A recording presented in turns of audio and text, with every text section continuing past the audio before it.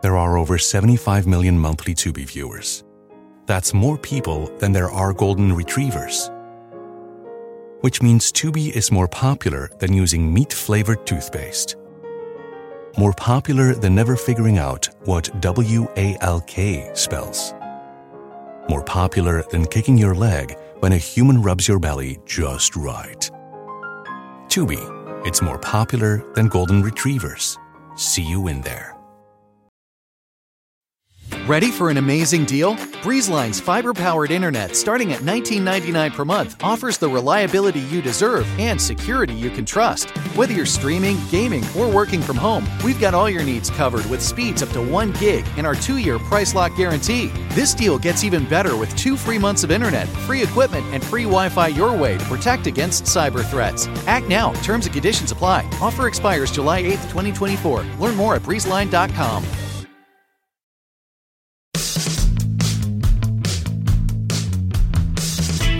Hi, I'm Anna Marie Cox. Welcome to With Friends Like These. Today's guest is a friend like this. It's Rick Wilson, former practitioner of the dark arts for Republicans, current practitioner of the dark arts for not Republicans. The Forces of Goodness. He's the author of 2 best-selling books, most recently Running Against the Devil, A Plot to Save America from Trump and the Democrats from Themselves. Rick Wilson, hello, my friend. How are you?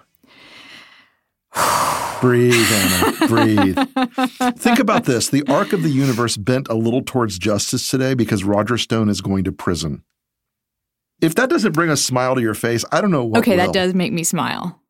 It brings a very specific smile to my face, which is the smile of a person dressed as the Penguin. Correct. You know, like, and it also is fun to think of him wearing the prison grays. You know. Not only that, they're a polycotton blend, which I think makes Roger's skin blister immediately. Also, there's all these, you know, Trump, he's like on a pardoning spree and a revenge spree. And this is how democracy dies, I'm pretty sure. You know, we did see today a little bit of the judiciary and push back on that in the Stone case. Of basically saying, no, we're not going to be pressured by tweets from the White House or any of that business, that nonsense. And you saw the line prosecutors today walking back even from Barr's crazy, Trump-driven order in the course of that. So, once in a while when you see a little green shoot pop up, you have to recognize that all is not lost yet. And as dark as it is, there are times when you get a sign out there in the world that there are still a few people who give a shit and who are willing to stand up. And both Amy Berman Jackson, the judge in the case, and the DOJ prosecutors, they came right out and they said, this is a righteous prosecution. It is righteous then and it's righteous now.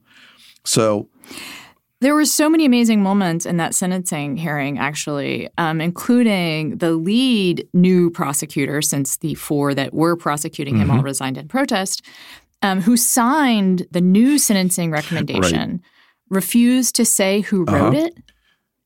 Which means it rhymes with schmill schmar. It's an incredible thing, though, to see that happen, in public, to see what is all but a condemnation of the behavior of the president and the attorney general.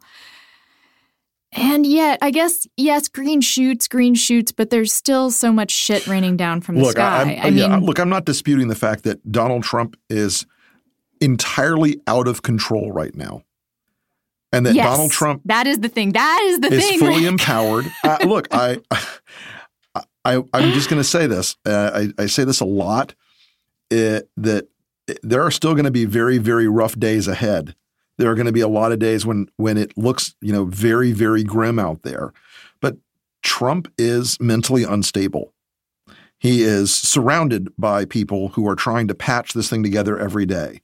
And I do think there's a point where the pardons of fiscal criminals to own the libs has a very limited political resonance outside of the Trump base. And outside of people who may envision themselves as someday being in that position of needing a pardon from the president. which, if you wake up every day and think, I might need that someday, you're in the wrong line of work.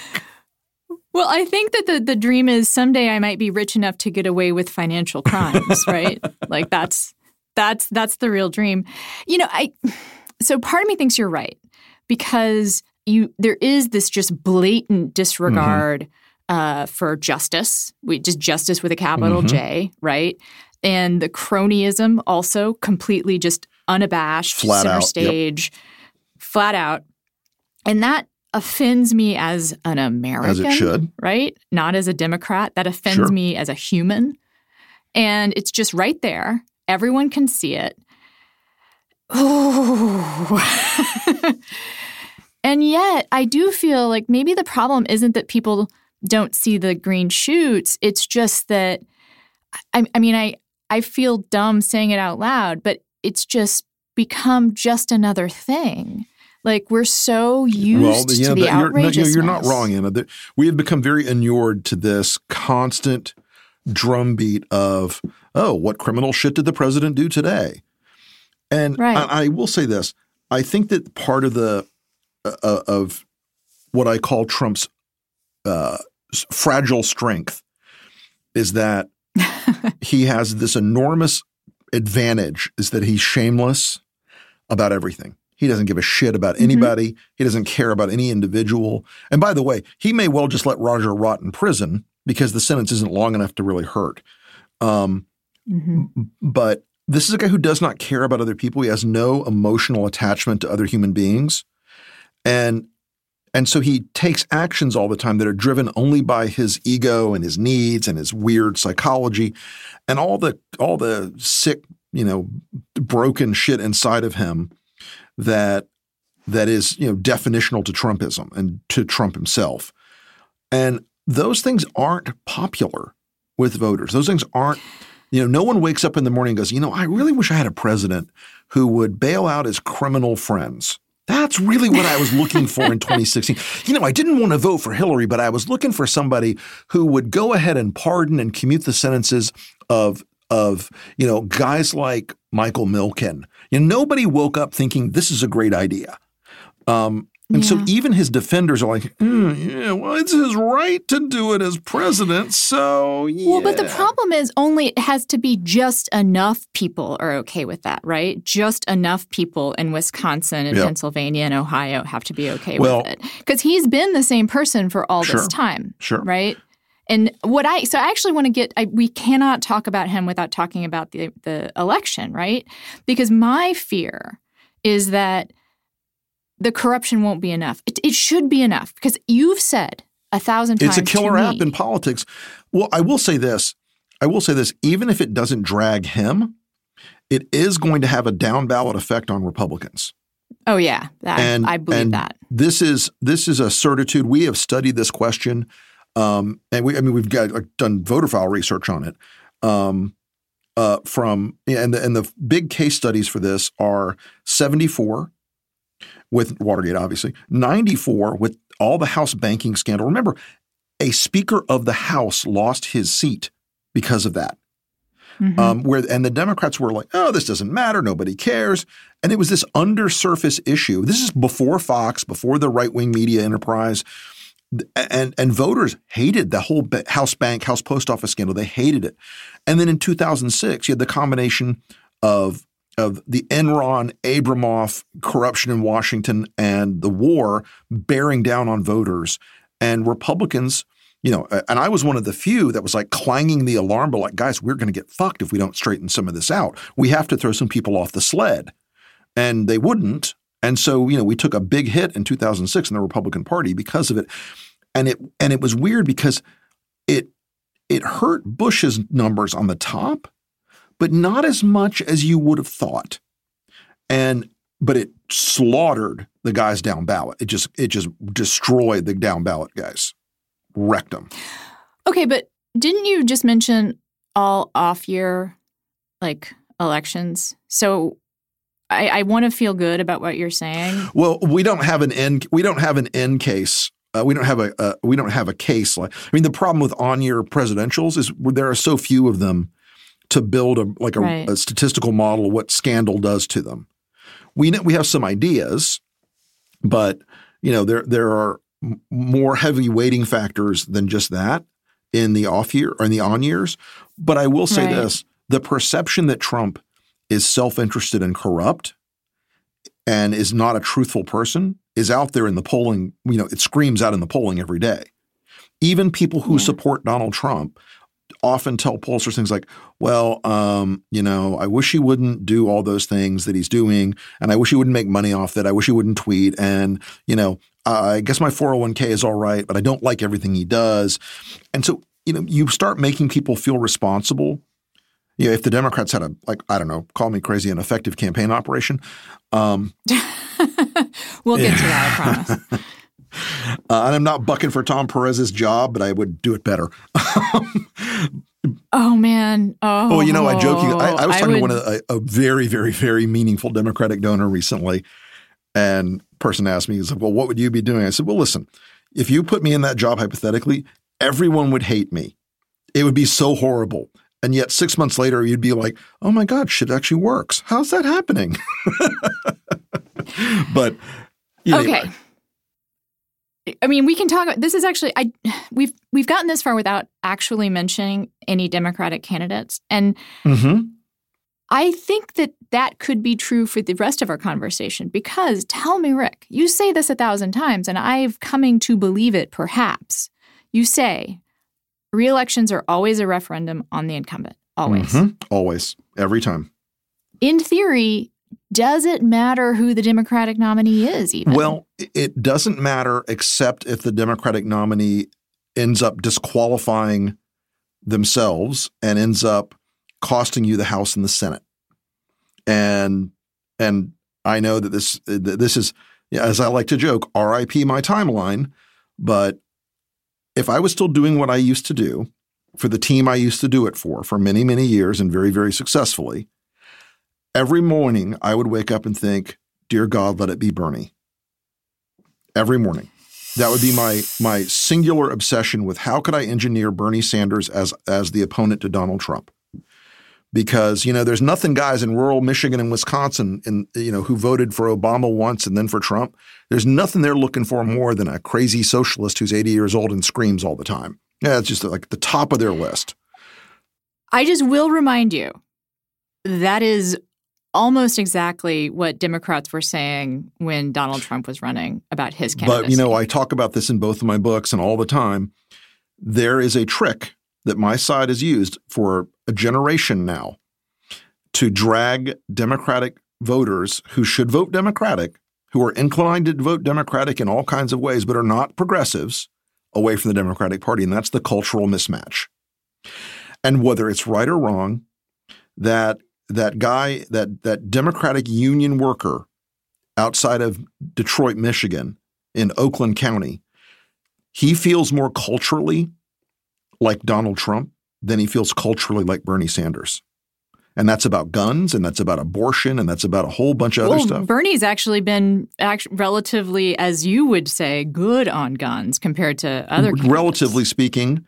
But he is still, and again, we have this conversation a lot, but Bernie's entire affect does not scream out rural and suburban Midwestern voter. And as I joke all the time, I'm not joking about it. There is a conceit, I believe, in the minds of many people who support Bernie, that somewhere lurking out there in the Midwest is a majority ready to rise up in this populist wave on the left. And the polling I've looked at doesn't show it, and the polling and the populism in that part of the world that seems to actually obtain is more right-wing populism than progressive populism. I will remind you, I'm sure you've seen this, but in the crosstabs for New Hampshire and Iowa, Bernie carried people making less than $100,000. Yeah. So, I mean, he's got the support of working class people there. And I believe Iowa meets the definition of Midwest. Largely speaking. It's also, very lily white. True, but you're talking about white people. Literally, you just told me Midwestern white people. Look. And I'm telling you, Midwestern working class white people appear to like Bernie. My concern also, and also look, that's in a Democratic primary. We're not at the point where there's been an engagement on the gigantic 5,000-page oppo file on Bernie's crazy statements from the 70s, 80s, 90s, and 2000s, the greatest hits of Bernie Sanders. And like I said, if I was still doing this job, I would be terrified of a Warren or a Biden or a Pete or an Amy on that ticket, because they could rise into a position where it just becomes the referendum on Trump. I think so. If it's Bernie Sanders, it's a referendum on two competing policy visions, and Trump will win that battle because America likes its socialism disguised as not socialism. Yeah. I mean, and I write about this in the book. We are perfectly content in this country to play footsie with socialism, with Medicare, Medicaid, Social Security, and disability. And God knows disability Trump voters love, okay?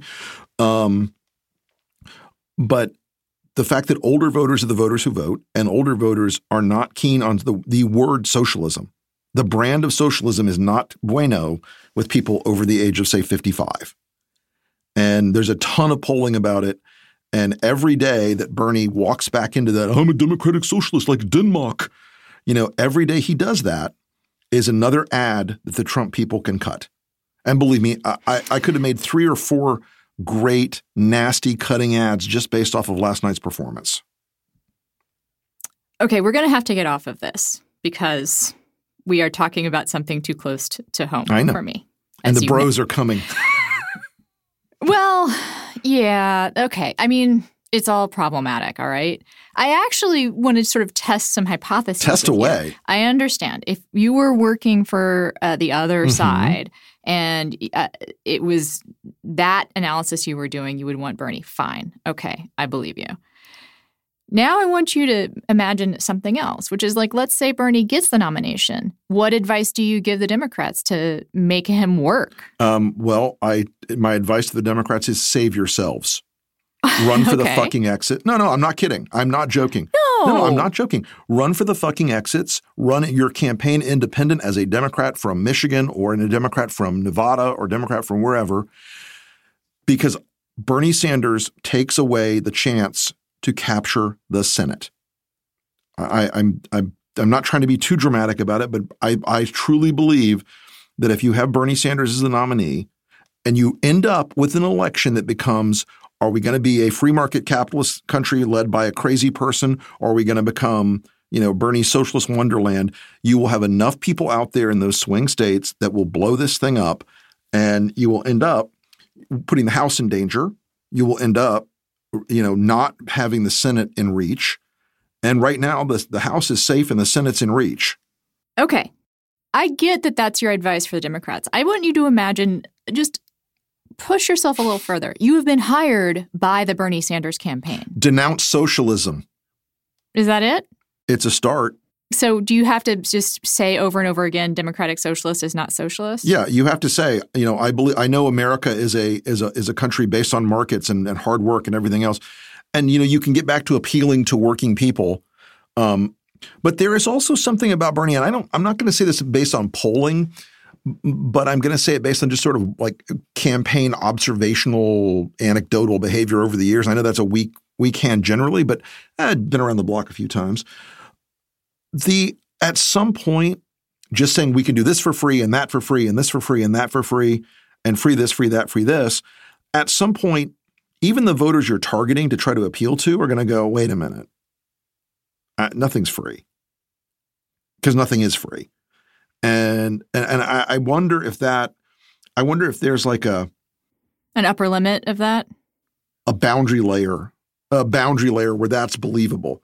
Because, everybody's like, okay, let's raise taxes on the wealthy. Okay. Well, at some point, when you're promising trillion here, trillion there, even when you bankrupt Jeff Bezos in a year, you may not be able to pay for it all. And so I think that there's a question there is there a point where like promising everything all the time, free college and free healthcare and all these things? I would again counterpoint Donald Trump. Sure, but Donald Trump is a con artist. And I will say this. Yeah, con but artists, I'm saying he seems to suggest that there's no upper limit on what you can promise because he promised a bunch of bullshit that to you and I was clearly a con. Of course. But there was no upper limit on it. Well, I mean, look, Trump also had a long-running brand image of being a very, very wealthy man who was very, very successful. Now, it was all bullshit, as we know. He's a clown living on credit. But that image was enormously powerful. We would sit in focus groups in 16 and 15, and these voters would just go, no, Mr. Trump's the richest man in America. Oh, no, Mr. Trump's done all these deals. He's so wealthy. He's so smart. He's a great negotiator. And it was all shit they'd seen on The Apprentice. Right. And he will get us the free stuff. He correct. will negotiate He'll the free make stuff. great deals. His great deals will get us the free stuff we deserve. And, Bernie's basically sort of Deus Ex tax increase for all of his programs. And, there's also this aspirational thing in American voters' heads where even when they're not rich, they want to be rich at some point. Right. And I think there may be a sort of, like I said, I think there's a weak spot there. And I'm not giving you like a hard analytical edge to that assertion yet. But I just feel like, at some point, hey, kids, we're going to not just go to Disneyland, we're going to buy it and it's going to be yours from now on. I feel like there's a moment there that has not been, that is not, reconcilable to voters have a degree of skepticism down underneath a lot of their, I want X. I am going to take a break for capitalism right now because it is unfortunately what we're dealing with. That would be my position if I were president. And we're going to come right back. I'm going to say for the record, I am not arguing with you to my fullest ability, in part because I just want to hold in my heart the ability to vote for anyone, whoever the nominee is. I'm just like, I'm just going to hold on to that. And I'm going to continue to hold on that during this break for capitalism. So we'll be right back. Postage rates have gone up again. Thankfully, Stamps.com eases the pain with big discounts off post office retail rates. With Stamps.com, you save 5 cents off of every first-class stamp and up to 40% off shipping rates. That kind of saving adds up, especially for small businesses. Plus, Stamps.com is completely online, which saves you time. No more inconvenient trips to the post office. Stamps.com brings all of the services of the U.S. Postal Service right to your computer, whether you're a small office sending invoices, an online seller shipping out products, or even a warehouse sending thousands of packages a day. Stamps.com can handle it all with ease. Simply use your computer to print U.S. postage 24/7 for any letter, any package, any class of mail, anywhere you want to send it. And once your mail is ready, you just hand it to your mail carrier or drop it in a mailbox. Just like mail. It's mail. It's that simple. Stamps.com not only saves you time, it saves you money. With Stamps.com, you get discounted postage rates that you cannot get at the post office. Not to mention, it's a fraction of the cost of expensive postage meters. There's no equipment to lease, no long-term commitments. Stamps.com is a no-brainer, saving you time and money. It's no wonder that over 700,000 small businesses already use Stamps.com. And right now, my listeners can get a special offer that includes a 4-week trial plus free postage and a digital scale without any long-term commitment. Just go to Stamps.com, click the podcast microphone at the top of the homepage, and type friends. That's Stamps.com and enter friends. This is something that people who do not wear bras, I think obviously literally will never understand. But the kind of bra you're wearing, the fit of the bra you're wearing can change your day. It's sort of life-changing. And Third Love believes that every woman deserves to feel comfortable and confident every day, and with the right kind of support in all areas, they help her do this. Over 15 million women have taken the online Fit Finder quiz to find their perfect fit. Answer a few simple questions to find your size based on breast size, shape, and fit issues. As I've said before, I had not realized that there were so many shapes of the girls to choose from, but there are. And depending on the shape, you may need a different bra. Every customer has 60 days to wear, wash, and put your bra to the test. If you don't love it, you can return it, and Third Love will wash it and donate it. Hands down, you will find them to be the most comfortable bra you own. I have many of them. I happen to be wearing one right now. I got another kind of discount from them to try out some new ones. I love them all. I really do. I would not do this ad if I did not. I swear to God. Their straps don't slip. They have tagless labels. And again, it's that kind of bra. I really think that's what makes the difference. And again, you get to try it on at home. And if you do not like it, it's not like it's going to go in the trash. They donate all of those gently used return bras to women in need. They support charities in their local San Francisco Bay Area and across the United States. There is a perfect bra for everyone. So right now they are offering my listeners 15% off your first order. Go to thirdlove.com/friends to find your perfect fitting bra and get 15% off your first purchase. That's thirdlove.com/friends for 15% off today. They say plants like music. Yeah, no, like really, they respond to the vibrations of it, which means that this playlist you're listening to, the plants are too. You know what else plants like? Organic soil from Miracle-Gro. It's made with all the best stuff like wood fiber and compost. Plus, it's OMRI certified organic, which officially means it's made with superior ingredients. And when you give your plants the stuff that makes them happy, they won't judge you on your iffy playlist. Hear that, plants? So go ahead and give them Miracle-Gro. All right, back. Capitalism did its thing. Yay, capitalism. Thank you, capitalism. My love-hate relationship with you continues. And I think we should keep talking about Trump because that's my happy place with you. I did an interview this week with an activist, a great woman, very smart, does a lot of cool things. And she said to me, I think we need to prepare for the possibility that Trump will keep the election from happening. And she said, I know that sounds crazy. I don't quite believe it myself. I don't want you to write me off as a conspiracy theorist, but I'm telling this to everyone because we should just have a plan just in case. Well, you know, one of my great personal adages in a long time in politics is a plan beats no plan every time. And yeah, I mean, but then I asked her what the plan should be because I was waiting for we stock up on guns. Well, I was just going to say, have you heard of Second Amendment remedies? As you know, I am a gun owner and I am out of practice. Every time we talk about this shit, that is when I'm like, I should really get to the range. I always tell people like, people are always like, what gun should I buy? I'm like, whatever gun you're going to go to the range with and work with all the time and get good with. I think I told you I have a vintage rifle. Yeah. It's not like it would do much good in, you know, a war. But we're not talking about that. We're not at that point yet. You know, and I there was a favorite phrase for a long time on the right that I sometimes wake up and think about, and the phrase is it too late to work inside the system? Yes or no? And then the other question is it too soon to start killing motherfuckers? Yes or no? So, and people are going to get mad, and I am pro gun control. I'll just put that right out there. But I also believe that they should be available to those who can use them responsibly. That old argument that the Second Amendment is for is a tyranny prevention mechanism. Just think about that. If the pendant danger is that intense, just. For my progressive friends, just think about it. Just ponder those questions because, look, Trump is – I do feel that's become more real for a lot of people. I will agree.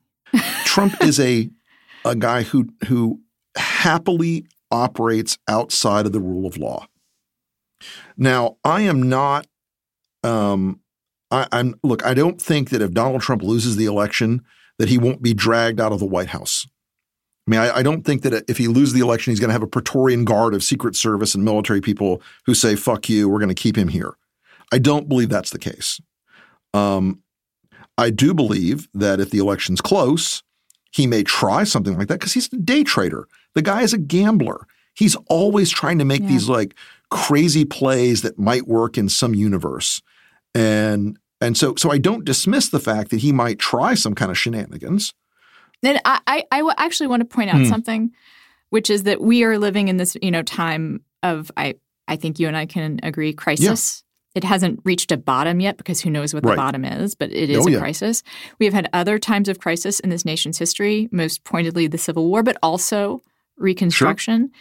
And there are times during Reconstruction that people who were democratically elected were forcibly removed from office by people with guns. So don't ever say it can't happen. And look, I don't believe that it is impossible. I just think it's thankfully unlikely. It's unlikely. But look, there's also another part here, and I tell Democrats this a lot. You've got to win so big, it doesn't matter if he cheats. And if that means swallowing your pride on a bunch of different issues. Oh, you mean by more than 3 million votes? Well, listen, you know what? You know what 3 million votes and $4.65 gets you, Anna? A fucking coffee at Starbucks. I know. I just have to, you're poking me. I love you. And also, it's true. But yes, we have to have the Electoral College, and we have to win the Electoral College by a margin where it's not even where questioned. No one wakes up in the morning and goes, well, they cheated in Wisconsin. Or what. It's got to be something where the hammer comes down hard. And without that, it's a much different equation in the minds of most voters. They're thinking, okay, well, I guess he won. But if he loses narrowly, I do think he's going to fight. He's going to at least throw it at the wall and see what Fox does. He's going to at least put it out there like, I was cheated out of a year of my presidency by Robert Mueller, so I deserve more. I think that's entirely possible. He will say something cuckoo like that, and like I said, he's going to throw it at the wall and see what sticks. So I'm of two minds here because part of me wants to explore the stuff that he more reasonably might do. Like I think you're right that he's at least going to tweet some bullshit like that. I think he will tweet something like that maybe no matter what. And it's just a question of like how much currency it gets and whether or not he can say he was joking. Right.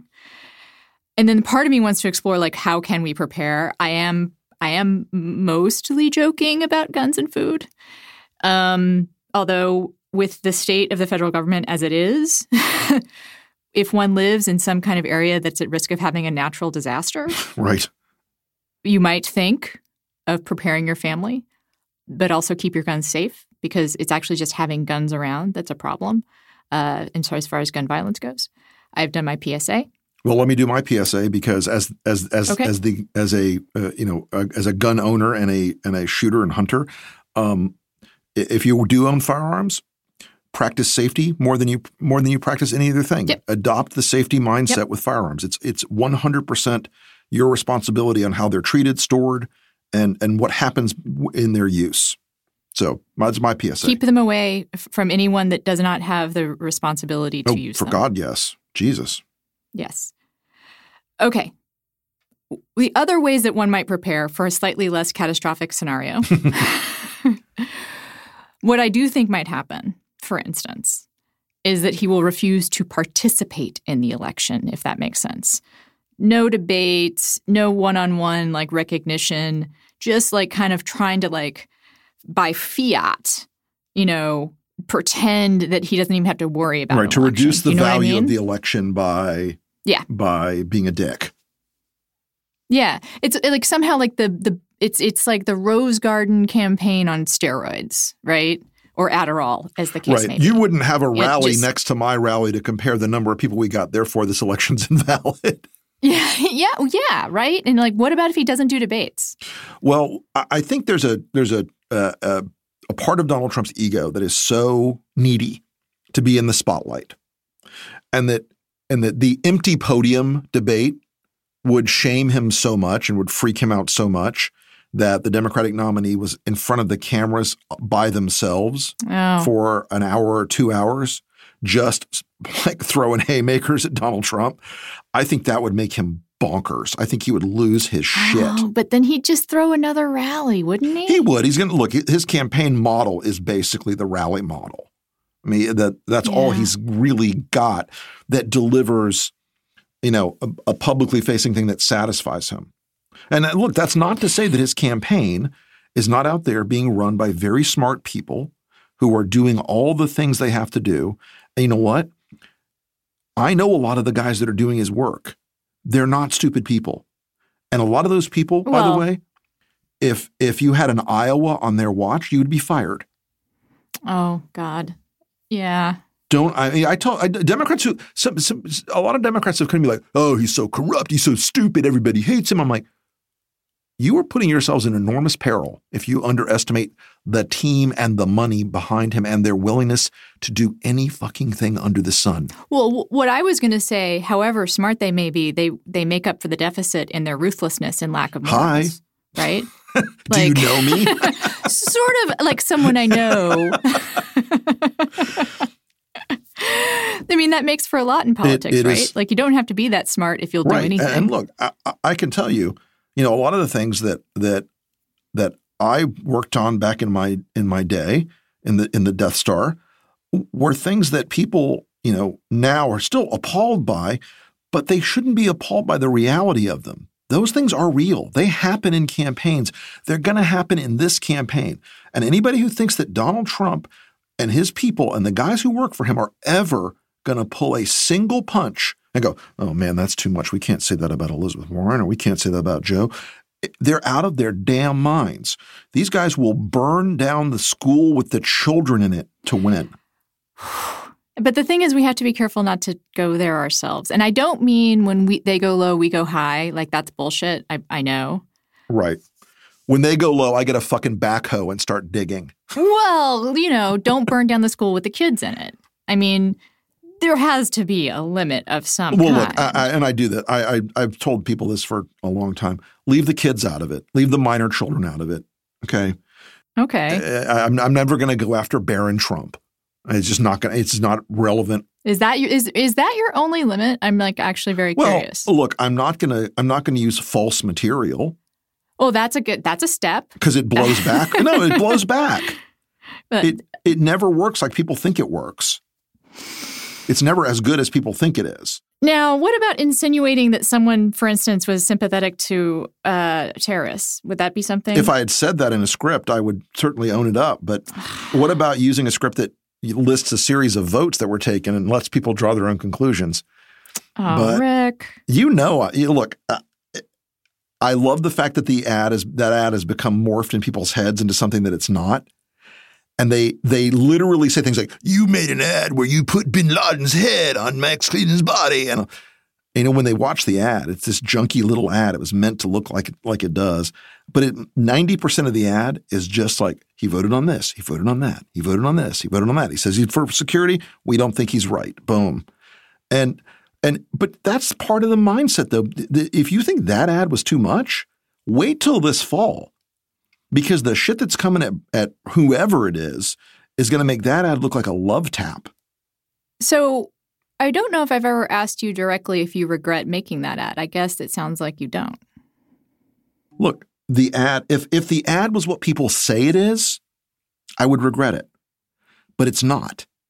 And the text of the ad and the text of the script never conflates him with sympathizing with terrorists in any way whatsoever. And you know what? If somebody brought me into the script idea and goes, let's say he sympathizes with bin Laden, you know what I would have done? I would like, fuck off. That's ridiculous. Because. Did you know that it might communicate that? I knew what it communicated was that he voted the wrong way. And I knew what the polling told me was that voters in Georgia were very concerned. Remember, this is 2002. We are still in the hottest part of the post 9/11, moment. And we knew voters were like, shit, he voted against the Homeland Security Department. And look, we know now that Homeland Security, did not. I was going to say there's more than one reason to regret that ad. Look, I didn't have a time machine. I couldn't have said. Yeah, but a lot of conservatives were warning people about the Department of Homeland Security. Yeah, but 3,000 Americans were still dead and the ruins were still smoking practically at that point. The moment it's easy to go back and like post hoc the moment and say, oh, well, everybody knew then. I mean, it would have turned out this and that. No one knew then. Well, I know. I'm actually, again, there were like libertarian types. Yeah. That we're warning about that. Yeah, but we're warning that the very fact that we're calling it Homeland Security seems kind of, sketchy. And that if we just do this so quickly, like, I remember those arguments. Don't you remember? I remember some of those arguments, but mostly they were coming from Ron Paul. So I kind of dismissed him. Yeah, for a stopped clock. What's that? Blind squirrel. I think he fits the blind squirrel model more. But, okay. One of the people always ask me if I've ever talked to you about the ad. We have now talked about the ad. I realize that it will be something that we may never And the only thing I can between say to us. people is go look at the ad. Because there is a meaningful fraction of people who say things like, you morphed his head into bin Laden. You said he was friends with Saddam. No such thing happened in the ad. It's out there on the YouTubes.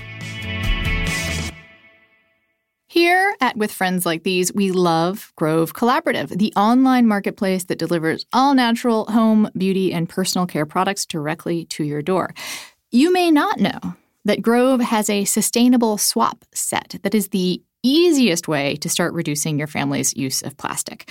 Silicone straws, reusable and washable sandwich bags, a refillable hand soap dispenser, gel hand soap, and a walnut scrubber sponge set.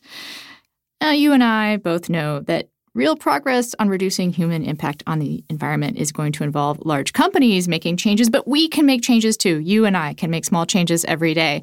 And I have found, if nothing else, I feel better, which counts for a lot these days, when I'm using sustainable stuff. The straws are cool. The walnut scrubber works really well. The sandwich bags are used for my doggies when he takes his lunch to school, which is to say when I take his dog food to doggy daycare. So just try it out. And for a limited time, my listeners will get that free with your first purchase. That's free with your first purchase. And with fast and free shipping on that first order as well. Going sustainable has never been easier. Join me and over 2 million households in using Grove for their healthy, sustainable home essentials. Make your home more sustainable this year. Also vote to make companies be more responsible. And now for a limited time, when my listeners go to grove.co, that's grove.co/friends, you'll get a free 5-piece set from Grove so you can swap out plastic the easy way. You'll also get a free VIP trial, which will include free shipping. Go to grove.co, not com, grove.co/friends to get this exclusive sustainable swap offer. Okay, so I've asked you about what ad you would make for Bernie or what advice you get Bernie. I'm kind of curious if I can go through the other nominees and ask you just off the top of your head, like what your ads would be. Wow. Okay. I'm going to give you like a lightning round of quick and dirties. I'm just curious. Because like we're getting to the point. We're getting to the nitty gritty. Amy Klobuchar. Right? You go. Donald Trump thinks I'm a bitch. He will think that. I guarantee it. But you know who I'm going to be a bitch to? The people who stand in the way of an America that works for everybody. The people who stand in the way of an America that believes it can be better than it is today. The people who want to turn back the clock on this country. So if you think I'm a bitch, Donald, you got it. And I'm coming straight at you. And she will be carrying a stapler. No, she'll be carrying a fucking baseball bat. I mean, not even playing. You know, you got to go right at it. You go at the attack. You go with the way he's going to attack you. Maybe what you do is like I was once accused of throwing a stapler at a staff member. I will throw whatever it takes at Donald Trump. Like that. Maybe that probably wouldn't happen, but maybe like a dark money ad. Yeah, maybe. So we've done Amy. All right. I'm just working up the chain here for Pete. You know, you do something with Pete that is very uplifting and optimistic and also basically calls down the fire on a man who is going to attack Pete for being gay. Yeah. And he talks about it. You know, my faith has led me to a place where I'm comfortable with my life and I know who I am. And I know that my Lord teaches me compassion and kindness, and I love my husband and we have a happy marriage. And, you know, if Donald Trump wants to challenge me on that front, let's do it, Donald. Let's talk about those things because I believe that I'm a better representative of those values and beliefs and than you can ever be. Something like that, you know. Yeah, and you kind of play up. I mean, we're so far, like I think you're talking, I think like a good strategist, former Oppo person, lean into the weaknesses, right? Sure. Like, as and also one does. like Pete gets like, yes, I am a brand new face. Yep. I look like Alfred E. Newman, and that's okay because this is not a joke. He doesn't try to be Barack Obama, which is what he's accused of a lot, is trying to be the white Obama. Don't try to do that. You can't be Obama. Obama is sui generis, and he is a unique political figure on our landscape, and you're not going to. But you borrow some of the, like, yes, I am new at this. Not new at this, but I am a new face. But I'm going to take us in a direction that you're familiar with. Right, in a better, to try to be the country we deserve to be, that we all believe we can be, et cetera. Right. Okay. Lightning round. My Liz, my homie. Liz Warren. Liz. You do something with Liz that's a little off kilter. It's not the plans and policy Liz. It's the fact that she's speaking for generations of women right now. Yeah. But not in the way that Hillary tended to come across, which was a little bit be careful. Conflicted by her history. Okay. And because she had a lot of she had a lot of things in her history where that was always an overlay for her. Right. And always it's true. Liz does not have that at all. No, she does not have that. And I think in some ways the first woman president argument that Hillary was trying to use as sort of the centerpiece of her campaign is weirdly more valid with Warren than it was for Hillary.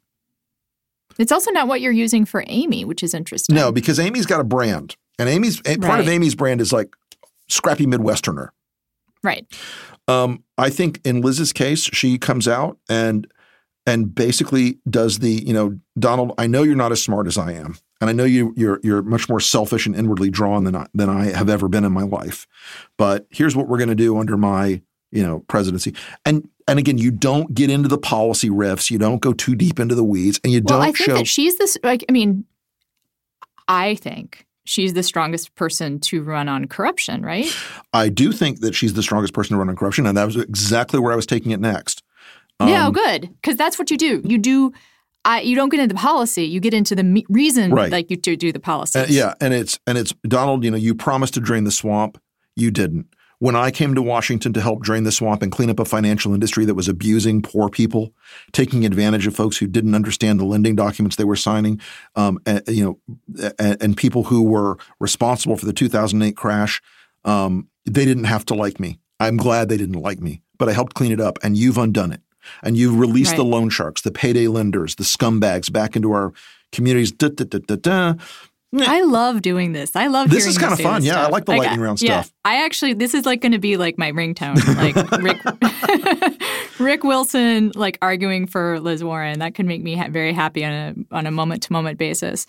Okay, this is going to make me less happy. I'm just going to try and keep the idea that this is just a fun lightning round. You want me to do Joe situation. Now, right?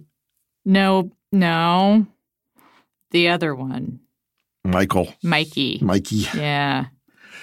Oh, okay. Just shaking it off. I know. All right. Best case scenario for the worst case scenario. Go. Best case scenario, Mike Bloomberg, straight to camera. You may not like me every day. And you know what? I'm from New York. I can be kind of an asshole, but I'm a straight shooter. I'm an honest dealer. I made my money legally and honestly. Donald Trump can't say that. I've got Donald Trump's number. I'm richer than you, Donald. I'm smarter than you, Donald. And you know what? You may have 2 feet on me, but I've got 50 billion on you. And you get into Donald Trump's head with this thing and you fuck with him. And it is basically you do a manhood test with Donald Trump. And it is a thing that Donald Trump hates. He is, and remember, we have to always keep this up. Donald Trump is a clown who lives on credit.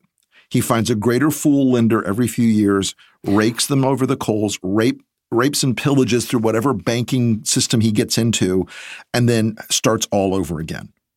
Okay, this is what you can do too. Like I thought the attack during the debate on Bloomberg releasing his taxes was actually maybe not the best because I bet he does release his taxes. I'm pretty sure he does. And he can use that against Trump. Sure. Right? Sure. Like he's like, look, I really am as rich as I say. Yeah, Donald, you know what?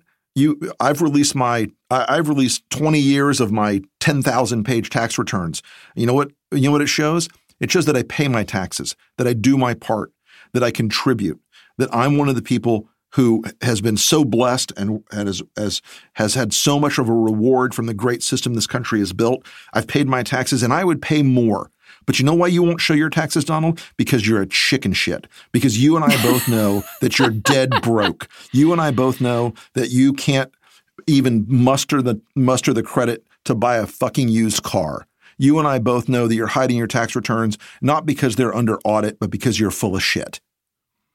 And I believe that would work. And yes, I think Trump would have an aneurysm right then and there.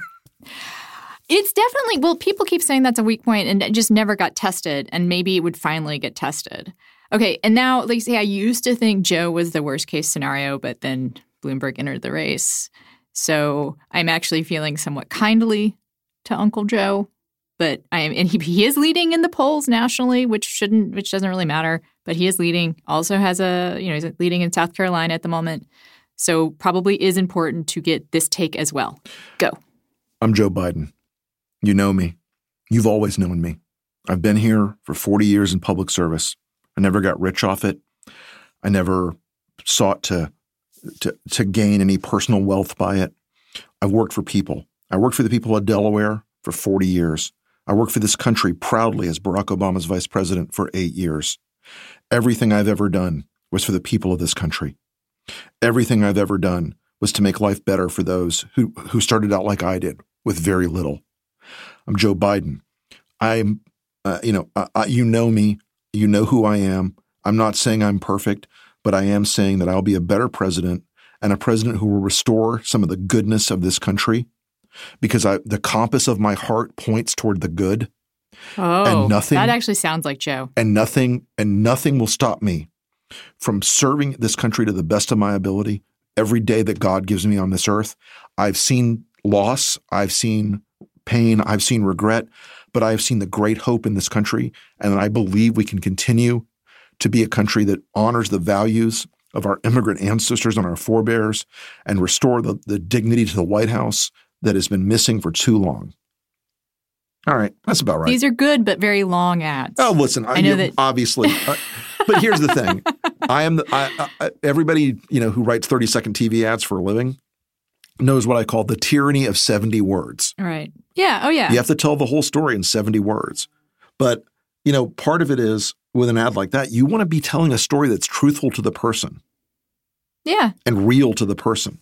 And I think what I just gave you was me sort of channeling Joe Biden a little bit. But I think it was kind of real to Joe. I think it was. I think you sounded. I mean, obviously, you didn't literally, as he might say, sound like him. I wasn't imitating him, but I was trying to echo him. Yeah, and you know what? I think so. Here, I that compass of the heart line pretty solid though. You got the compass of the heart. That is very. That is totally a pretty Joe. Solid that line. is very Joe, and he might go literally. He might. Literally the compass of my which heart. I have installed in my heart. That, just as a writer, probably bothers me more than anything else about the way Joe talks. Okay, so I thought those were all excellent ads. And I think that encapsulates why there's a part of me, even though I get down, very, very get down. I have talked to so many Democrats that are ready to walk over hot coals, chew glass, listen to Nickelback, Don't go too far. Yeah. Eat shit, perhaps, literally, to vote against Trump. Yeah. Like, there is a deep, Democrats, however united they may have seemed. And actually, if you recall, they didn't seem that united in 2016. No. Let's not forget the same Bernie Sanders last night who was like, oh, if this delegate thing goes against me, it's an unfair system. Well, in 2016, he argued the exact opposite point. Well, but my point is, I also think that the Bernie bros are either lying or not really Bernie supporters. The Bernie bros are a myth. Because as you probably know, 9 out of 10 Bernie supporters in the 2016 election wound up voting for Hillary Clinton. I think when push comes to shove, a lot of those guys, and definitely the girls, will do the right thing. It was about for me. Yeah, it was about 12%. Voted for Trump. Yeah, the question for me is those the black and brown people the African Americans in Milwaukee, specifically, those are the people I always think of as those who, when you give them the choice of, let's say it's Bloomberg, one racist against another racist, they might be like, give me a better argument. Look, I will say this very, very bluntly. If the Democrats don't work the African American turnout problem, and look, we know Pete has a problem. We know Bernie has a problem to a slightly lesser degree. Yeah. We know Bloomberg has a problem that's going to be like the goddamn Titanic. If they don't work that problem and get African American turnout up by about 3 to 3.5% of where it was in 2016, higher, the game's over. That's the ball game. You know, they lost 5.5% of turnout off of Obama with Hillary, and Hillary's people were modeling them like, "Oh, it's fine. Yeah. We're gonna get at least half of that." I don't think they'll take it for granted this time. I really hope not, because taking it for granted is an act of political malpractice that borders on suicide. And I think Hillary was sort of uniquely situated to take it for granted. Absolutely, right? Because it was easy for Bill. Yeah, it was always. Yeah. I think everyone else knows they're going to have to work. Even Bloomberg knows. I mean, he'd have to work. Maybe he would personally pay. I mean, I guess it's illegal. But let's think about it. Look, Trump is out doing walking around money right now for black ministers. Is he? Yeah. Is he? They're doing. They're doing walking around money, which, you know, if folks don't know what that is, it was primarily, you know, an artifact of a lot of the machine politics of the Democrats in major cities. In the 50s, 60s, 70s, and maybe a little before. It was payoff. Of basically paying off ministers to say, you know, from the pulpit on Sunday, you know, John Smith is the candidate who represents our people best. And it's unions too. Oh, no. That was my next point. This also extended to union leaders and activists of all different stripes. And so, you know, Trump's team is doing this right now. They are absolutely doing walking around money. And let's just whistle a little bit. Just saying. No, we don't want to do anything illegal. That would be wrong to do something illegal, and I would certainly have. That would be wrong. I would certainly have a fully engaged campaign finance attorney give you options for ways you could stimulate participation in the African American and Hispanic communities without violating a variety of federal laws, which involve cash in envelopes. And also just good policy. Let's face it. That was kind of a problem too. Yeah. Well, yeah. There was a fairly consequential gap there. Yeah. So, and I think that at least all of the current possibilities talk a good game about policy. And Elizabeth Warren, again, homie, she also is the one who said the words that I think made a lot of people sit up and take notice, which is that when we talk about African Americans and policy in this country, we have to talk about more than just criminal justice. Like that was right. And you know, look, Trump's whole like Operation Kanye with this, with the criminal justice reform thing, that's been something that a lot of Republicans, a lot of conservatives were focused on in the pre-Trump era. Yeah. I will cause some of your readers' heads to explode, but one of the biggest funders of criminal justice reform were the Koch brothers. Oh, that's the Libertarian. They put a tremendous amount of resources into it because they both thought the power of the state was being misapplied to African-American youth. Oh, and also, I mean, many libertarians also want to allow those who are in prison to vote. Because, well, not many. And but many do. Absolutely. Because how else can you check the power of the state? If the power of the state has the power to imprison you, then you should be able to vote in such a way that you can fight against it. Okay. Right. If the state can put you in jail and take your shit, you ought to have some additional leverage. Okay. This has been really fun. I want to end on a fun note because, well, the part about the turning out the African-American vote was not quite as fun. But I do think that I am, again, hopeful. You just got to be aware of it. You just got to be aware of it. That is not going to happen again, and I don't think that it will. But I appreciate your time, that I don't have to pay for it. I know you're expensive. And we'll talk again. I rely on you in a very serious way to keep me from looking over that ledge. So don't go to the ledge. We're going to stay in this fight till the last dog dies. No, don't use that metaphor. All right. We're going to stay in the fight. We're just going to stay in the fight. We're going to stay in this fight. Long haul.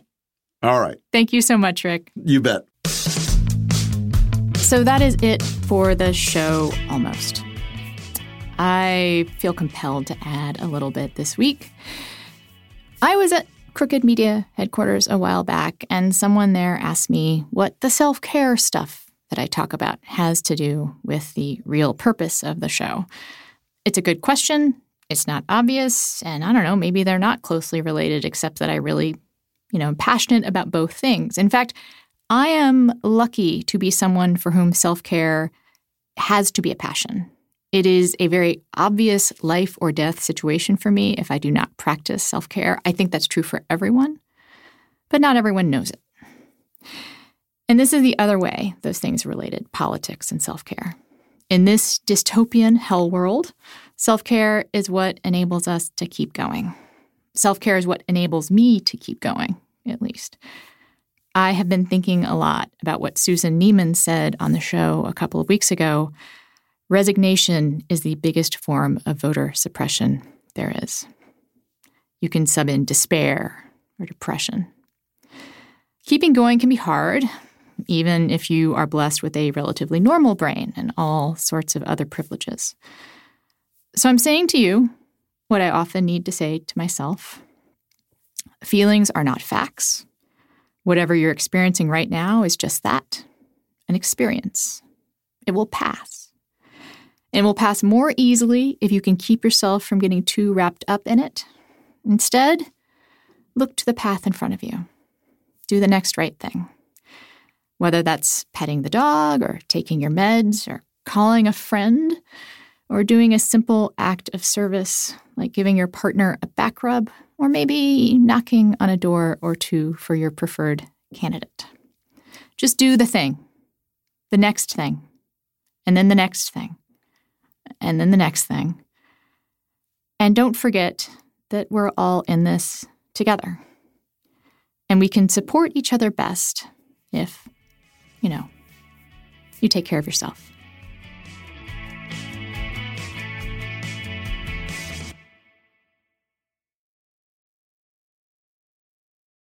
Hi, it's Martha Stewart.